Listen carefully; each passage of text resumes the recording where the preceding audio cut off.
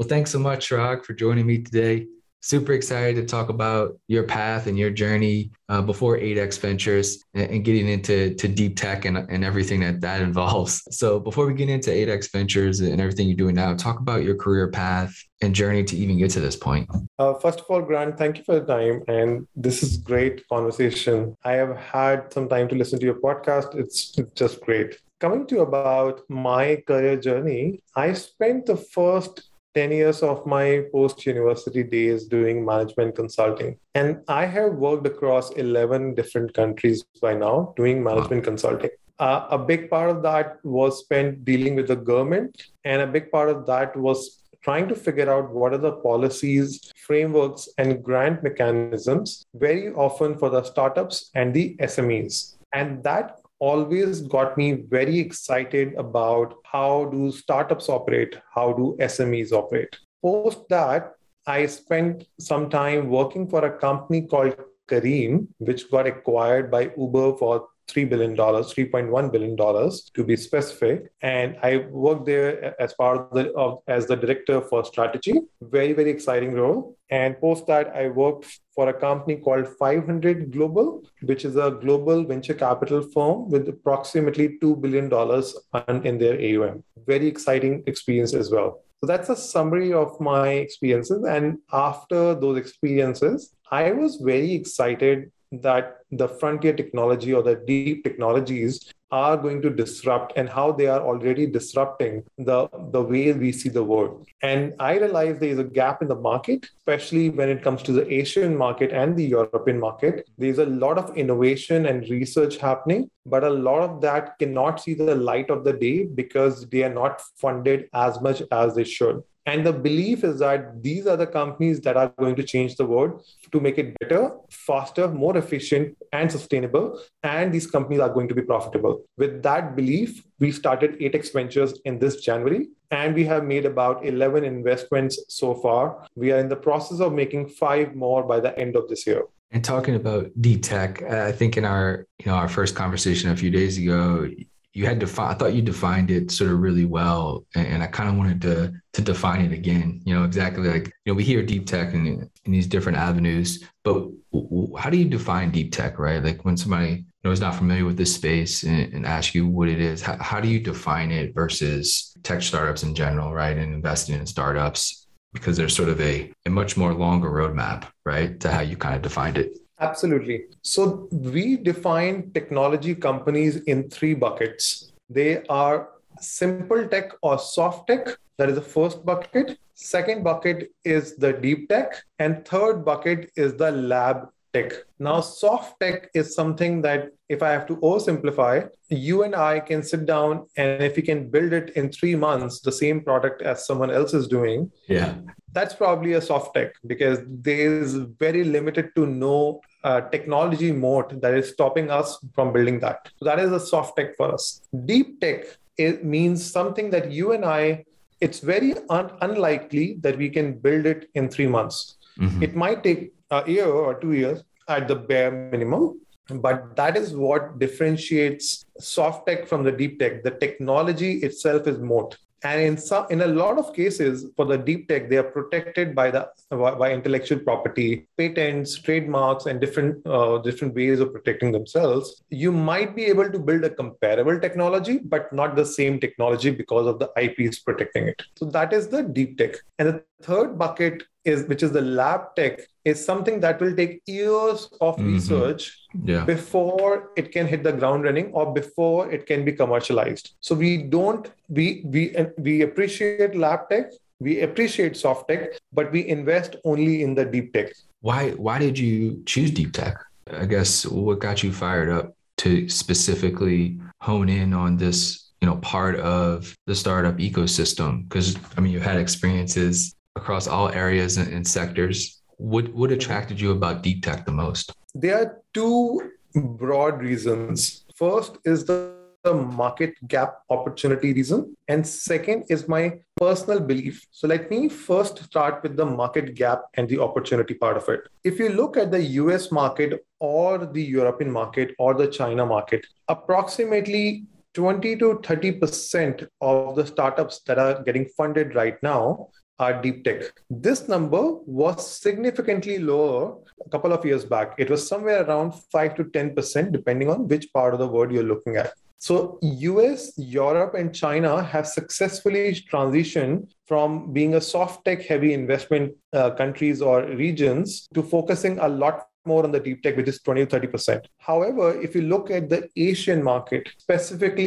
Indian market, Bangladesh market, Singapore market, right now, only 5 to 10%, depending on which country you're looking at, only 5 to 10% of the funding goes to the deep tech markets, deep tech startups, which shows that there is a significant gap in the opportunity to have serious conversation with the founders at a sensible valuation, because when there's too much dry powder, the valuation shoots up significantly. In the Indian market or the Singapore market, the valuations are still very sensible when it comes to the deep tech space. Yeah. So that is the first rationale for doing the deep tech. Second rationale is the belief or the passion. The belief is that there's too much competition, there's too much work happening in the apps or the software space. But they do make our life better, but probably they make the lives better for 5% of the people in the world that are actually have access to those apps. They have smartphones, they have issues on the faster food delivery, they have issues for faster cabs. But there's a remaining 95% of the population which has barely benefited from the technology progress. Yep. So now there is a huge impact that you can make in the world by launching deep tech solutions. Deep tech can change how the factories operate, and deep tech can change how manufacturing sector works, which is practically the biggest employer in the world. This is exactly what I wanted to get into, is sort of the use cases, because I think sometimes, at least when I think of deep tech, is around like sort of space or cybersecurity. There's not this sense that it can penetrate all the different markets. So like, I guess let's talk about like, food and agriculture or climate, finance. How can the deep tech in these different sort of normal sectors that we sort of all know play a role in getting that 95%, right? Sort of within technology benefiting sort of their lives like it has for the 5%. Let me start with the food. You took the example of food and you asked the question of how food can be impacted with the deep tech. Everyone has been talking about the challenge of using meat or eating meat. Everyone talks about how much global warming we are leading to by eating animals, if I may. However, there has not been any successful solution for the last decades. And we've been talking about it for decades. At least since I was born, I have been listening to the same arguments, and still there is no solution. However, in the last few years, there has been so many deep tech solutions, so many companies that have come up with the solutions on how can you make meat without really killing animals. Can you actually offer meat substitutes without really killing animals? Can you manufacture meat from the air? Can you manufacture meat from the plants? There are so much research that has gone into that, and the solutions that are coming out, and some of them are still at the infancy state, but they are going to make a big difference in how our lives are. Same also applies when we talk about food and the food security. There has been so much research and innovation around how we can improve the quality of the food that is manufactured. How can we do better organic farming? There's so much deep tech research that has gone into that. Without that research and without the impact of those research of those startups, everybody knows that the food that we are eating, even if it's vegetables, there's so much pesticide in that, it's actually not good for our body. Now, these are the deep tech companies which are talking about the air-based meat, the deep tech companies which are talking about improving the productivity of farming or improving the quality of the production from farming. These are the companies that are going to make the real change in the food industry. And with that belief, I am very convinced that if we make the right investment with the right startups, the right founders, targeting the right impact, we're going to change the world. For finance, everyone talks about the fintech, and there are so many fintech apps right now available in the market. But if you talk to any of them, you will realize almost all of them are talking about the top 5% of the population in the world that have access to the smartphones, that live in fancy cities. Now, yes, there has been a lot of work that has gone into that. But what about the remaining 95% of the population that lives in rural areas that don't have smartphones? How exactly are you going to solve the financial problems for these for these individuals? There has been some deep tech solutions which are where the technology is not so complex, but they have still built solutions using SMS, using your geolocation on not so smartphones as well, on how it will work for not so smartphones, how it will work, how we will make sure that they have access to the finance, how will we do the credit checks, how can we reduce the time to get the credit checks for the rural population. So there has been a lot of research and algorithms that have been built to get the data and manage the data of these population. It's not the hard tech, but yes, building that algorithm and collecting and collating and managing that information is a lot of work for the underbanked population. That is actually a deep tech that I'm very personally very excited about. And it is making a lot of big difference. Another example in finance, which is related to hedge funds, is that a lot of trading now is impacted by social media. A lot of individual traders, including the hedge fund managers, are keeping an eye on the social media when they're making some trades. Think about it. There are more than 1 billion posts that are coming out on Facebook, on Twitter, on Instagram, on different forums, on Reddit. It's almost impossible for any hedge fund trader or any individual trader to process all the information by himself or herself and make trading decisions based on that. Now, there's a startup that we invested in. It's called ZenPulsar. It's based out of UK. They process 500 million social media information or social media data points on a daily basis and summarize them in a simple charts that can help traders see what exactly is social media talking about for which company, what are the influencers talking about, what are the individuals talking about, and what are the bots talking about. And it's a massive disruption on how overall finance operates. So that is another area where how deep tech is disrupting the finance. Moving to how deep tech is disrupting the climate tech or the clean tech areas. We invested in a startup called Solenas. What they do is they built simple robots to clean human waste tanks, which is called septic tanks. For the last decades or centuries, the septic tanks were cleaned manually, and a lot of humans die in the process of cleaning it because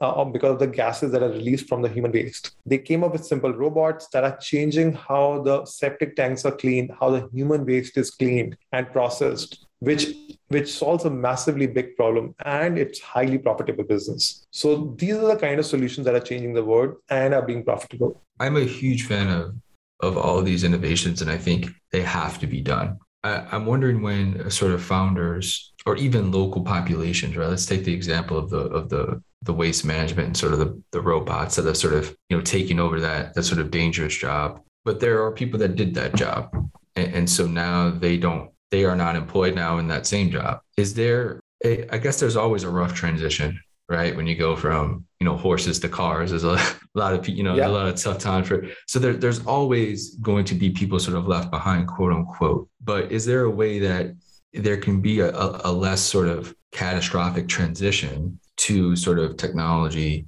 disrupting these industries where it brings along the people that it had traditionally left behind when these transitions sort of happen, right? Like what happens to that sanitary worker? Like it might not sound like a great glamorous job, right? But it is a job that they get paid and they can feed their family or whatever it may be, right? And now they perhaps don't have that anymore. Then what do they do? How do founders think about these sort of things when you speak with them? Do you think about that as an investor? So absolutely. This is a very, very valid point. So let me first address the question specifically for the startup called Solenas, and then let me address the question in general across the deep tech. For Solenas, the company that we talked about, the robots to clean the sewage or septic tanks, they instead of to deploy this technology also to deploy these robots, what they are doing is they are training the human cleaners on how to use these robots. Right. So instead of humans going inside, the same humans are now using the robots that goes inside and does the cleaning. Love it. And does the processing. So the robot or the machine is also going to be operated, and they are spending a lot of time, energy, and effort to upskill, which is not a massive upskilling, to upskill the existing workforce so that they can be redeployed. So they are very socially conscious of the impact of displacement of people, because this is a job that they have been doing for decades. So that is the case for Solenas specifically. Moving to industry in general, it's a very valid point that deep tech often disrupts the entire industry, and it may sometimes changes what jobs are relevant and what jobs are not relevant in future. And yes, founders often think about it, that which jobs they are disrupting, how many people will be disrupted. Having said that, it's not always possible to take care of every individual that has been disrupted because of the deep tech. The invention of mobile phone disrupted a huge amount of population of employees that were deployed for landline phones, and a lot of those are not even relevant anymore. So I even though I appreciate and respect the founders who do think about it, it's not almost always possible to take care of the population. It is great that some of the startup founders that we're dealing with, they do talk to the governments about it, and they want to keep government in the loop, and they are very open to working with the government on how this population can be redeployed. And it is happening right now in a few startups that we're talking about. But as I said, you're right, it does change the value system. It changes the overall ecosystem, the value chain, very often the entire deep tech solution, and it is not almost always possible to redeploy the entire workforce. Sure. That's one of the downsides that we are conscious of. So the one thing I wanted to touch on was I was reading a little bit about what you and your team wrote, and a statistic that was kind of eye-raising was that there are more than 30,000 deep tech startups globally. Mm-hmm. And that kind of took me by surprise a little bit. And my first initial thought was like, is that too many? Because we're kind of dispersing talent, right? And kind of whether we have that, and then we have massive talent working on big, because like you said, these are big ideas. Yep. These are long-term sort of missions and goals. It seems like that is a lot. It seems like you could probably solve these problems with 10,000 startups, right? But have that talent, be focused on, being in 10,000 startups rather than 30,000.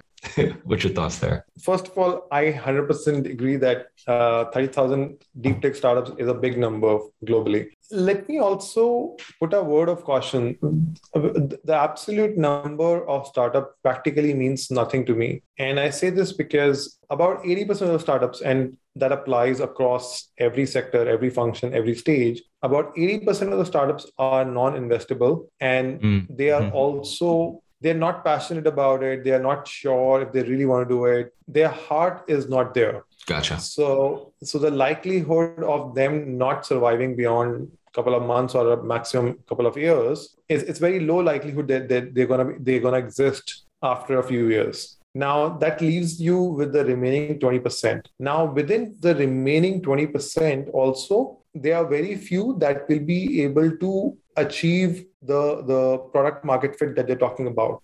So because even though their heart is probably in the right place and the product is amazing, the world may not be ready to adopt the technology at that stage. Like we always say that mobile phones were actually invented in 1988 or something, I guess, but they did not, right. No one used it before, I think 2000 approximately, roughly 1995, 2000, depending on which country we are talking about. So the players who actually came up with the mobile phones were not able to take benefit of the research or the invention.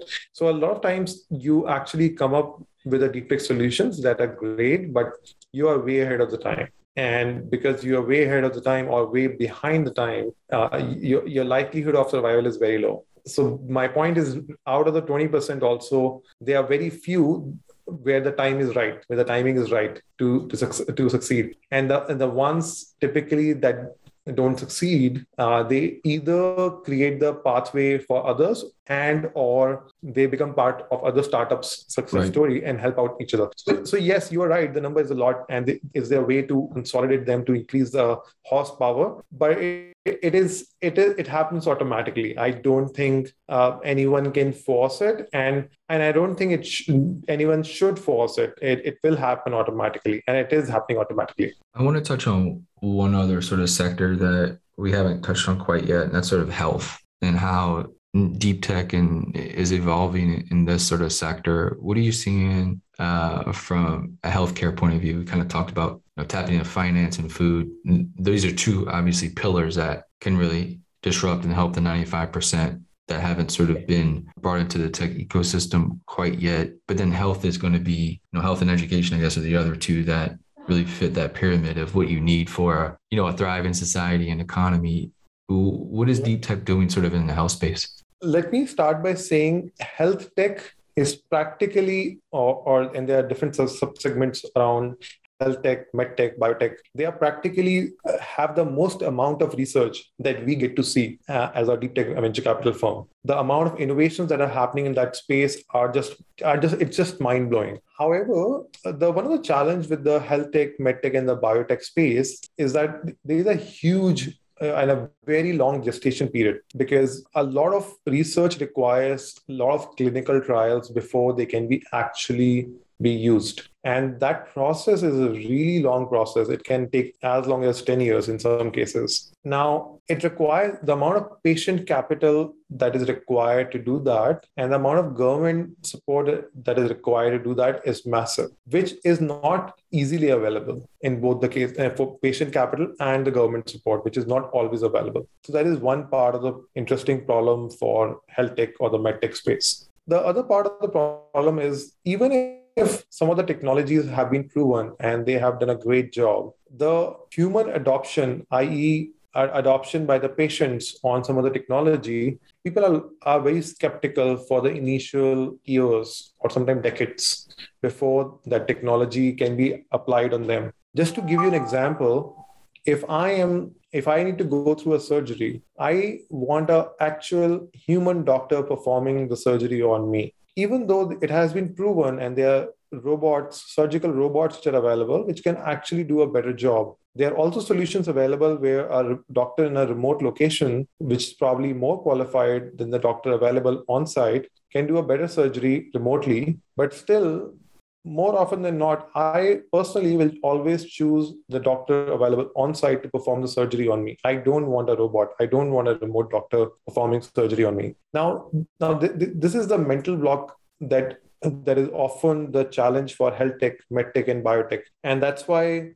patient capital is required, not just for the regulatory purposes, and also to change the mindset and the behavior of individuals that are involved or that are where you make the money. The third challenge I also see in that sector is, more often than not, scaling certain parts of medtech, biotech, and health tech solution isn't that straightforward, especially when there's a deep tech involved. You will go, or more often than not, you will go hospital by hospital to make the sale. And then those hospitals will actually, they are getting reached out by another 100 startups selling different solutions, everyone claiming to make their lives better. They have their own skepticism about each of the technology that people are trying to sell them. So these hospitals or clinics are also getting overwhelmed with the different technology, which makes them very skeptical. And they have been bruised before. There have been cases where people claim that the technology is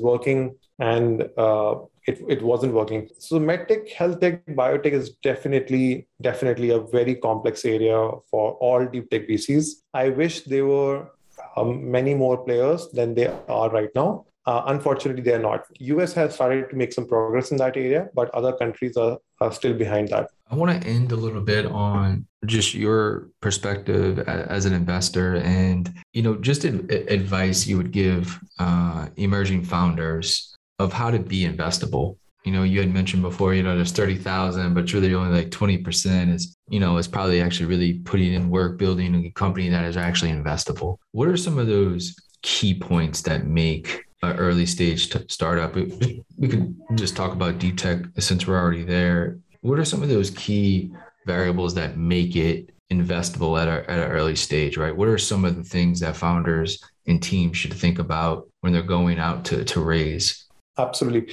There are two things that I almost always say, and they are nuanced based on industry and the stage and the kind of startup we are talking to. But there are two common things that almost always are there. Have more than one founder for the deep tech company. Running a deep tech company is a marathon. It's not a sprint. And having a trusted partner is very, very important, where you can bounce off ideas, and then you can also share the load on who goes out in the market and who stays in the lab to doing the research or performing a lot of thinking that is required. So having more than one person leading the company is very, very beneficial as long as you trust each other and there's a clear role split. That is one. Second common advice that I almost always give is talk to your customers, talk to investors, get bruised early as many times as possible. One member out of your team, preferably one of the co-founders, has to be almost always in the market, getting bruised, getting beaten up by the customers, potential investors, and that will teach you almost everything that you need to know to make yourself investable. Listen to the conversations. Listen to your customers, listen to the potential investors, keep listening. And the more you listen, the more you will learn from them. More often, almost always, I ask this question to the startups when they say, we are talking to customers, we are talking to investors. I ask them, have you spoken to 100 plus customers or not? Have you spoken to 10 plus investors or not? Generally, not always, at least talking to 100 customers give you a real sense of what is the market need, and talking and listening to 10 investors give you a understanding of how to be investable. If you have not crossed that threshold, go out in the market and cross that threshold as soon as possible. Listen to them, make notes, and take action on that. That's all you need to do to make yourself investable. Wow, yeah, that's amazing perspective. Do you think I want to just stay on this just real quick as we sort of wind it down, is that because you've been across all these different startup sectors, right? I mean, early stage software, early stage, fabric, early stage food, whatever it may be, soft tech, deep tech, whatever. Do you think those same principles apply, for any type of startup? I love the point of a co-founder. I just think it's probably one of the hardest things to do, right? Is to find like a really trusted co-founder that you really can go through the trenches with, right? And be with for years and kind of go through those good and bad times together and come out. To me, it's such an important aspect of building an impactful company, but a very hard one. Do you think that applies to not just deep tech, but either soft tech or just as you went through your career? Has that philosophy always stayed the same on those sort of 2 points? So almost always I insist on these 2 points,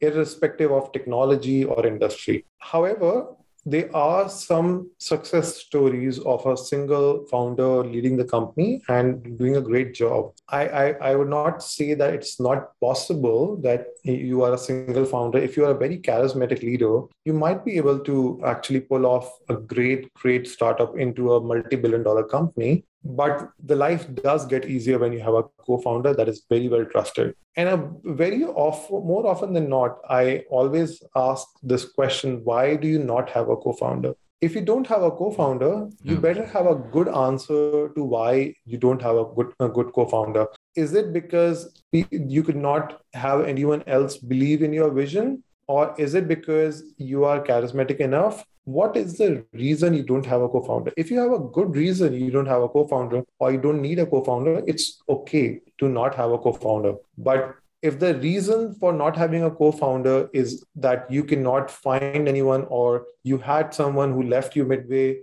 no one believes in your vision, then I'm concerned. If you can't find anyone, any of your friends and family to believe in yourself, how do you expect the investors to believe in you? And I'm not saying that it's always a bad sign, but it's something that I look out for very carefully. Amazing. Thank you so much for taking the time. This was an amazing conversation. I learned a ton. Is there anything you want to mention sort of about the future and sort of what your mission and vision for the next, I guess, decade will be with the fund? I mean, what does success look like for you and the fund? Obviously, returning capital to investors is obviously top of mind, but are there other successes that you would like to see occur? There are financial metrics that we keep track of, and there are non-financial metrics that we keep track of as part of our firm. Financial metrics are pretty standard. We need to generate IRR beyond a certain level.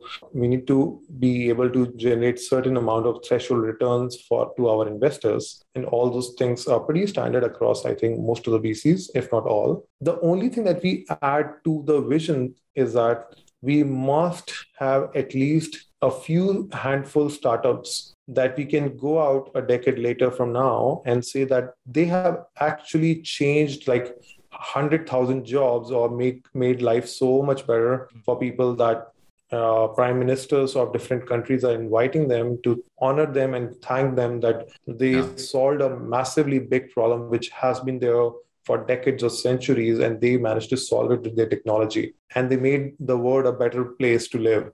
Having that in our portfolio is a massive win for us. Well, again, thank you so much for taking the time. Really, truly appreciate it. I know you're busy. Thank you, Grant. And it's an amazing talking to you. As I said in the beginning, your podcasts are doing amazing, and please keep doing them. I'm sure a lot of people will get to learn a lot from your podcast. Thank you for your time, and we'll stay in touch.